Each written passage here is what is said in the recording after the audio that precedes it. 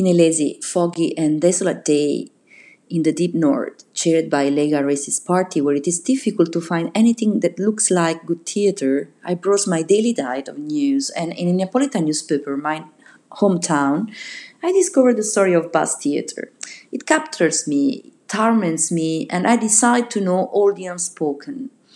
Three young friends who have never lost themselves despite distant lives, planned a 12-meter long bus, transformed into a theater and occasionally in a cinema, in an abandoned factory in San Giovanni a Teduccio, deep east of Naples, once packed of futuristic international factories, not far from the first Italian railway. With the sack of Savoyas, the Italian royal family, those companies that green discoveries and wealth were transferred to the north of the country, thus beginning the never extinct Southern question at its tragic anniversary when Italy was unified.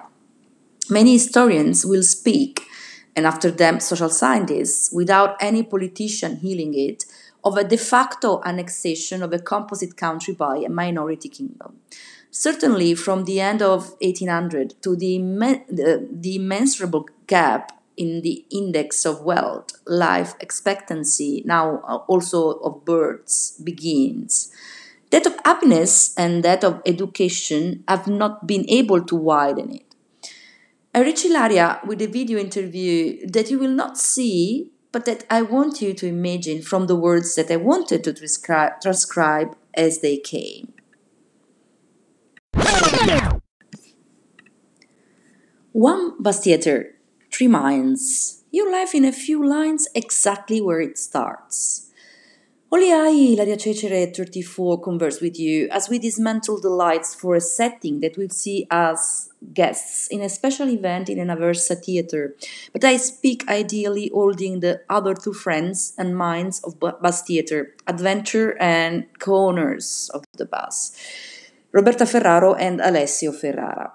Roberta is a sociologist. She comes from a whole other world and works in a social cooperative where she deals with second generation migrants. She and I have been friends since we were 15, maybe even earlier. We met because we were part of a group of secular Boy Scouts. In Italy, there are Catholic and like ones. Alessio and I have been linked since high school, where we met through fraternal friends, and we have a similar training path since we both graduated in Naples from Antonio Monetta's body mime school. We also experimented by learning the art of stilts at the school of Pepe Zino. They still have a long-lasting and resistant theatrical reality that has brought so much art to the eastern suburbs of Naples in 20 years, in a small space in San Giovanni a Teduccio. We got to know him, we went to him to be instructed and have stilts built, so we became waiters and acrobats. I started making theater when I was 12, Alessio a little older. And then he went to Berlin to specialize in a more circus-styled course. I stayed here. I kept firm the conviction to stay in San Giovanni a Teduccio near Naples and near the sea. Working in the contemporary research theater, I tried to stay here as an actress and as an author even before, making my debut with a more traditional show at the age of 24. The show was titled Malamore. I was the writer also. It talks about Camora's woman. Alessio's always following me through the most important awards like Riccione, Sant'Arcangelo, Scenario, and with the company I was with before, Teatro di Legno. Over time, I got closer to our first passion, street theater and circus. I have collaborated with contemporary circuses and very beautiful realities like Circo Panico. It's a nomad collective composed of more than 25 artists, equipped with one yellow circus tent with blue segments, active since 2009 throughout Europe as a contemporary circus company. I chose the first traveling theater that I encountered in my life and that really enlightened me. The former Capra Grassa, the current company of Brunette Bros. They have a small horse transport truck from the 70s that they style for surreal vaudeville. They too had a theatrical and circus origin, and one of the owners is a very good scenographer as well as an actor. It is important to abandon the sectorial idea of roles, for such a project, the actors, the director, because to make a circus, you need to know how to do everything. Not that we are, but we aspire to be circus performers who know how to set up a tent, to make lights, write a show, or go on stage. How much bureaucracy and above all, how many disappointments or surprises has your business deserved to you up to now, from the foundation to the search for tenders and funding?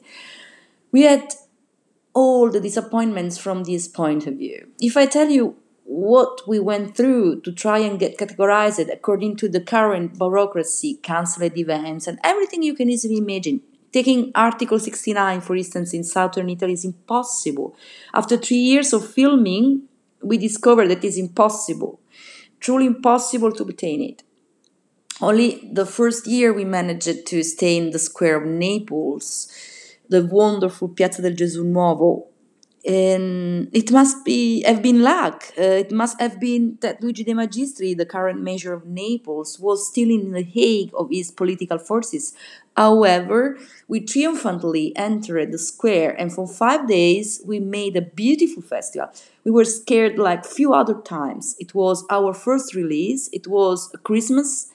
We had just bought the bus in October, and it was dating back 2015.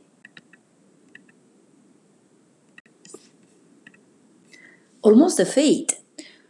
What do I have to tell you? I felt invested by this thing. The Invitalia call continues for us until the final phase, when, in a pushy and hard-faced Romanaccio style, they tell us, how do you plan to make all this money? And obviously they deny funding. We had presented a rather incredible project with a roof garden and an hydrogen engine. They really say no. We got home so frustrated. In the meantime, I talked about the bus project with Alessio, who had accompanied me to see him in Montalbano Ionico near Matera, parked under a canopy. He never believed in public calls, he trusts more in private funds. He was working at the school where he graduated, the Etage in Berlin, as a circus theater teacher. And he says, why don't we buy it? The bus costed 36,000 euros, and we found the funds from the number one social welfare in Italy. The best call for things like that, given that for a hub or a technology tool, you can find all the funds with your eyes closed. Who are the number one welfare people in Italy? The parents. Crowdfunding brought us another 2,000 euros. They fought against time. On one hand, there was Equitalia that was taking the good from the company. On the other, a German guy who wanted to buy it. With 3 days, within 3 days, we bought it. And we took it to Agerola, where the mayor hosted us. There, I had a show in a festival on the part of the gods, and we were at an excellent relationship. My mother is from Agerola. I don't frequent relatives too much, but I love them and the place. We put it in an unused multi-purpose center, and I started a long artistic residency there. I remember that he said something very beautiful: do as if you were at home. Luca Mascolo hosted us almost 2 years, a man, beyond the fact that he was a mayor, who really helped us. We found other people who helped us along the way there in Agerola. A bus owner, for instance, gave us new wheels. Have you learned to drive a bus? No, we have learned millions of things, but this was not the most important. We were lucky enough to meet beautiful people like our current driver Giacomo, who loves us and follows us. To drive such a vehicle with 3 axles, you need a great expert. You have to learn to listen to any noise and know what it means. How to learn to change the diesel filter when it stops in the middle of the road, and we run also out of gas. When the clutch burns in the snow, you have to think about many things to perform the shows. So it takes a lucid and capable person to drive a mammoth vehicle. Mentors or teachers seen elsewhere who, like meteors, have crossed your skies and have convincingly contaminated you. I have teachers in my heart, but there is something in contemporary theater that convinced me to say no and to embark on the bus theater. There is something wrong with its methods of dissemination in how it approaches the audience, something in the circuit of founded theaters and in research theaters that gets stuck, that is far from people. The traveling theater experience that has most illuminated me is the Chilean Mastodonte Theater. What prompted me to move to the other side of production, distribution, and placement is in the theater beyond the ex Capagrassa and Circo Panico, were also the Aviera and Camillo. I saw a possibility of subsistence that classic theater does not have.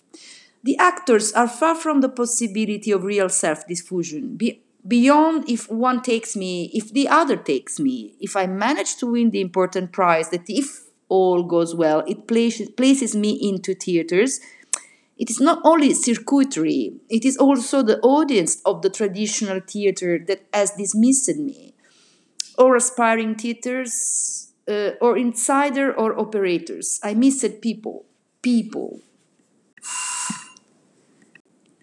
Contemporary theater is a very self-referential, I agree. I didn't want to make theater to be just me, she says it in Neapolitan dialect, or with someone who is already making theater.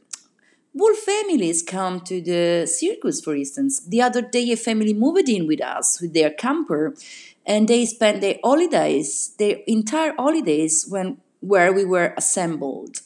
A family made up of a Livornese father, a mother of Brazilian origin, and a long time residence in Tuscany, and their daughter.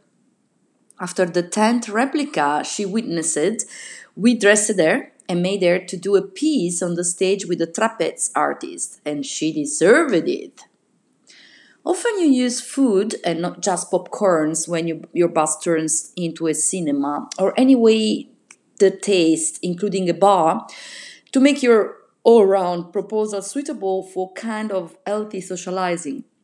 How much did the place where you work and where you were born influence you in assuming this configuration? No, this is a practice of all the traveling theaters. Among the first real traveling theaters in Italy, for instance, the Teatro di Girovago and Rondella, a family theater that mainly deals with puppetry. They have two smaller vehicles, which are very different from ours, but they also add a refreshment point. The Capagrassa made sweets in caravans of an incredible goodness. Many hours are spent in the theater of this type, which is life itself. Food is part of life. Having a drink together before and after is also important because viewers want to stay at our theaters even when the piece is over. The Casa Bar, our bar, which is attached to the theater and located inside the caravan, was born in the last year. Being able to give something during the show has always been important, and we usually offered an infusion or, last but not least, chocolate. But before the Casa Bar, there was no moment of sharing when the public wants to ask for an explanation or take picture of themselves into the scene. Books and music on your desk now? I tell you the ones most related to the history of the bus theater. It is easier for me. Books. Melville's Moby Dick and Joseph Conrad's The Shadow Line. When I took the bus, they accompanied me for the first 30-day trip and to the Napoli Teatro Festival Italia. The songs. It's a Long Way by Caetano Veloso from the 1972 Tranza album. She sings out to our video chat. And There Is a Light That Never Goes Out by the Smiths.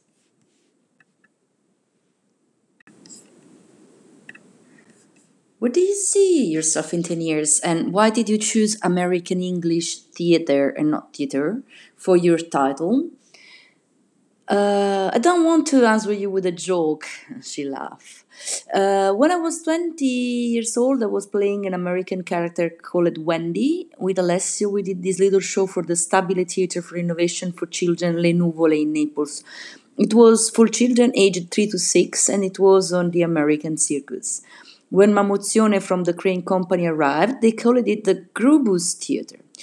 We looked at our bus so much, realized that the name was already there. Simple, Bus Theater. It was so clear, simple, concise, and perfect that it seemed useless to us to seek another name. This question is very thought because we have to be careful not to shut down next year.